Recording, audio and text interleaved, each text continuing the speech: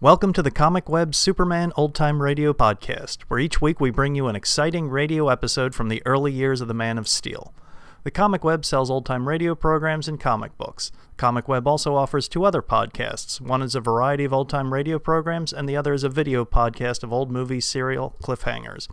You can find them on our website, comicweb.com, or just type Comic Web into iTunes and you should find them. Now just sit back, relax, and enjoy this episode of Superman. Thank you. Faster than a speeding bullet. More powerful than a locomotive. Able to leap tall buildings at a single bound. Look, up in the sky. It's a bird. It's a plane. It's Superman. Kellogg's Pep. P-E-P, Pep. Kellogg's Pep, the Sunshine Cereal, presents The Adventures of Superman.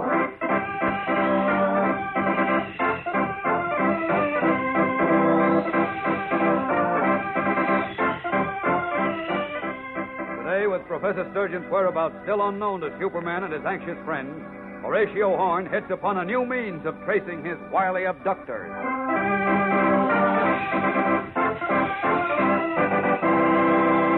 Hello there, gang. This is your pal Dan McCullough.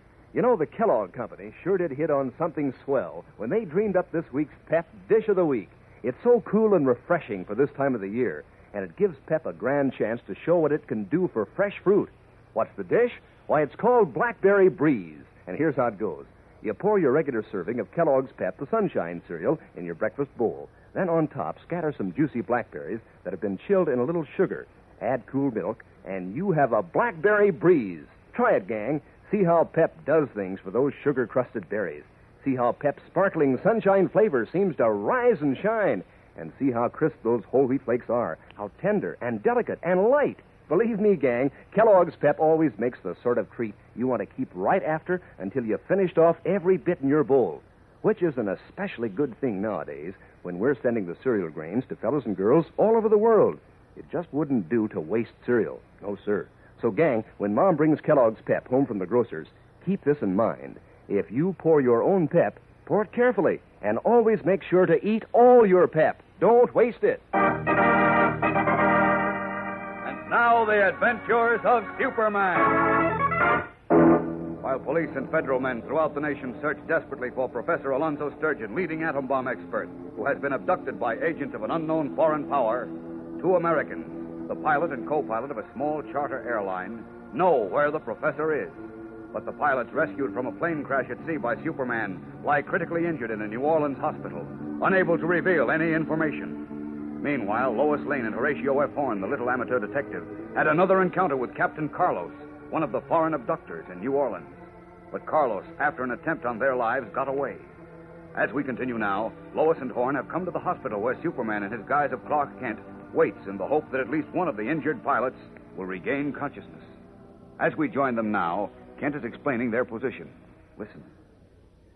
It might be a long time before the pilots can give us any information. But we can't wait a long time. We certainly can't. Why, by Gulliver, Carlos's people may already have forced Professor Sturgeon to tell them the secret of the atom bomb. Exactly, and that puts it squarely up to you two. Up to us? What do you mean, Clark? Just this, Lois. You and Mr. Horn have had two contacts with Carlos. Yes, but we've Now, been think unable... back. There must be something about him, his speech, his manners, his clothes, something distinctive that'll give us a clue to his country. I see what you mean. Great grasshoppers, I just remembered something. You did? Zaluto. What? What's that? He said Zaluto. Who did? Carlos. Don't you remember, Miss Lane? Tonight in the woods, when Carlos and that big bruiser, his chauffeur, were hunting for us, Carlos called him Zaluto. Oh, yes. So what? Now, I know Zaluto is not a Spanish word. Probably his name. It wasn't. His name was... Paulo. Right. Carlos was insulting him for letting us get away. He called him a fool, an idiot. And a saluto, I remember now.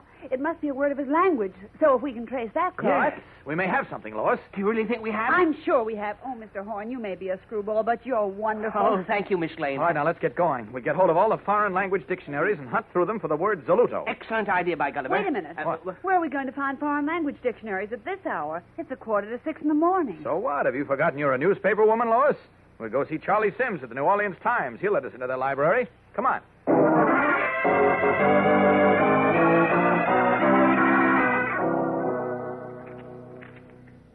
I've gone through all the dictionaries of the Balkan countries, Clark. They've got a lot of tongue twisters in their languages, but No Zuluto. Ditto for the Middle Europeans, the Scandinavians, and the Russians. Yes, and for the Central and South Americans in the Far East. Well, what does that leave on the shelf, Lois? Well, let's see. Oh, not much. I think we've covered all the possibilities, Clark. Oh, golly. Looks like we're sunk. Yes, it certainly does. Yes, indeed, it certainly Wait a looks minute. Maybe we're not sunk yet. What, Clark? Zuluto may be idiomatic. That is, a word of dialect. Huh? Oh, You know it. It may be a word in pretty general use in the country, but not accepted as a standard part of the language. Like, well, take that word Jimmy always says. Gleep. Gleeps, yeah. Yes. Or groovy or dreamboat. A lot of our youngsters use those words all the time, but you won't find them in our dictionary. You mean slang? That's right. Hi, Gulliver, I see what you're driving at, Mr. Kent. Well, but that only makes things tougher, Clark. We don't know what country callers comes from. So how are we going to trace a word of slang or dialect? Well, a philologist may be able to help us. What? That's an expert on language. Yes, of course. Good idea, Clark. I move we take a taxi to the university. We're sure to find a language expert there. Check, Lois. Come on, Mr. Horn.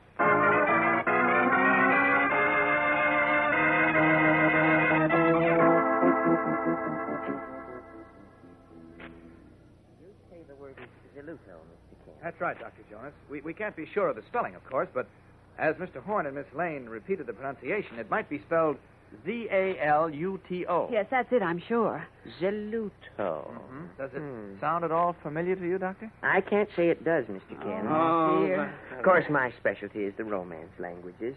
However, I have quite an extensive library on philology, including some excellent works on little-known dialects. Oh, fine. Can we help you go through your books, Doctor? Well, yes, perhaps you can. Here is a work by Hausmann on the little-known dialects of southern France and Italy. You might go through that, Miss Lane. All right, I will. And here is a book that you might read, Mr. Kent. Okay, thank you. Yes, and one for you, Mr. Horn. Very well. Now, let's all go to work.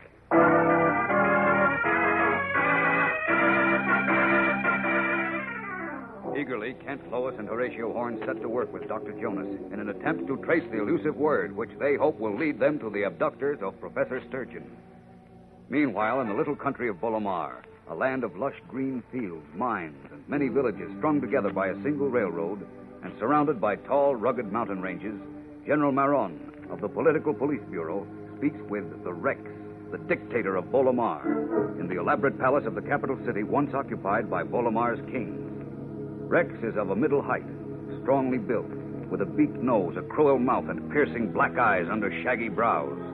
He wears a sky blue military uniform similar to Maron's, the cap heavy with gold braid and lace. On his chest is the great diamond star of Bolomar. What is this you say to me, General Maron? Professor Sturgeon refuses to tell our scientists the secret of the American atom bomb? See, we have done everything possible to make him talk, Excellency, but... But what? You could not have done everything. We have means in our dungeons to make any man talk, be he made of steel. But you forget, Excellency.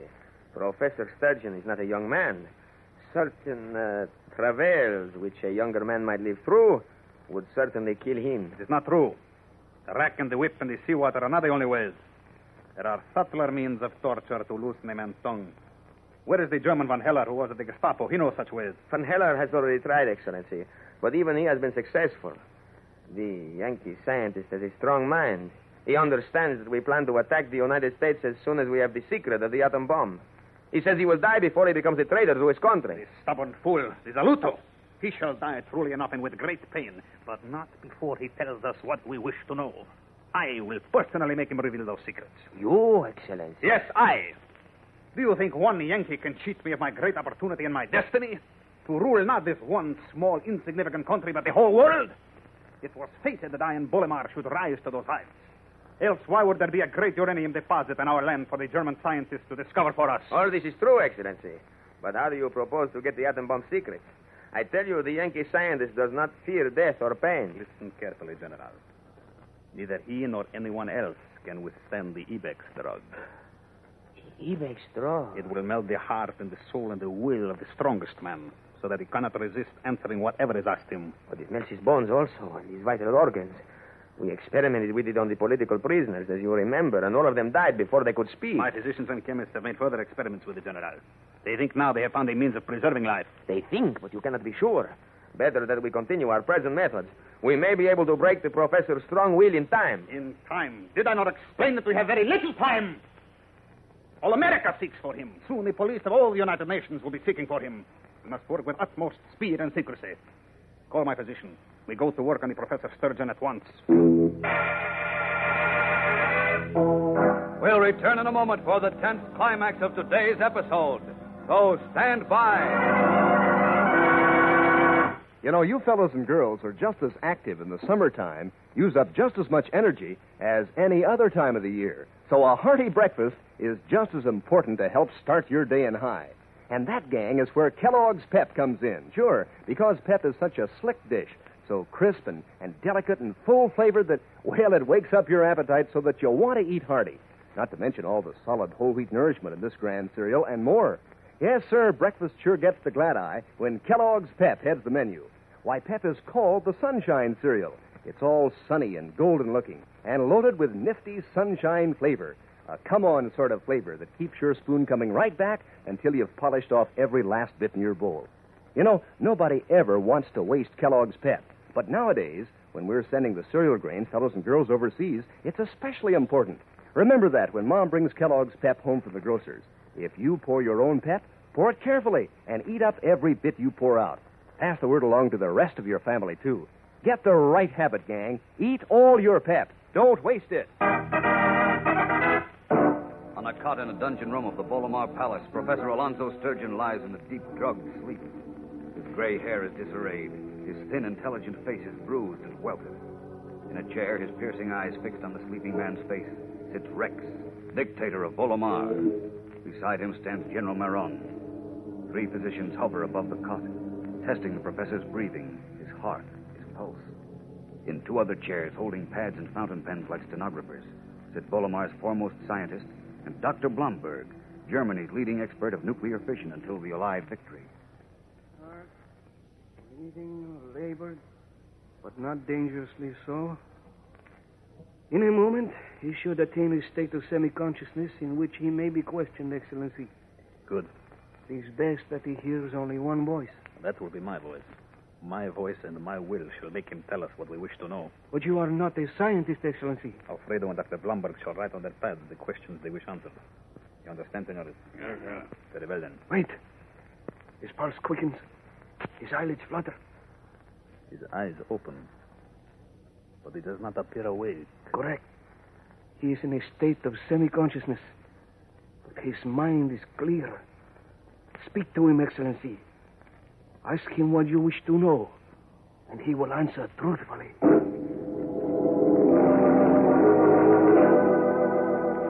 Tensely, all the conspirators in the dungeon room lean forward as the cruel-faced dictator prepares to ask vital questions of the American scientist who lies helplessly unconscious under the influence of a powerful and deadly drug. What will happen? Will Professor Sturgeon reveal the secrets of the atom bomb so that Rex can proceed with his evil plans to shatter world peace before even Superman can stop him? And what of Clark Kent, Lois Lane, and Horatio Horn in New Orleans, desperately pursuing the one thin clue which might lead Superman to Bolomar? Will their efforts be successful before it is too late? Tomorrow's episode is packed with thrills and excitement, gang, so don't miss it whatever you do.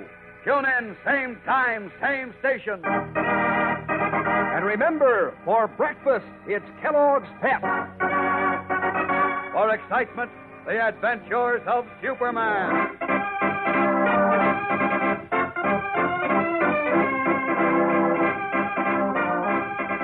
Superman is a copyrighted feature appearing in Superman DC comic magazines and is brought to you Monday through Friday at the same time by Kellogg's Pep, the Sunshine Cereal.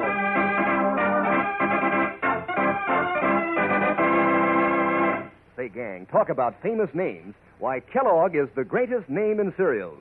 And Kellogg makes Kellogg shredded wheat, crisp, tender biscuits that are full up with natural nut-sweet flavor, toasted the Kellogg way just right. Mighty good for breakfast and mighty good for you. They're whole wheat, and Mom knows Kellogg shredded wheat is economical, too. You get 15 biscuits in every package. They're made to fit the bowl. Ask Mom to get you some Kellogg shredded wheat. And be sure to be with us tomorrow for the thrilling adventures of Superman. This is the Mutual Broadcasting System.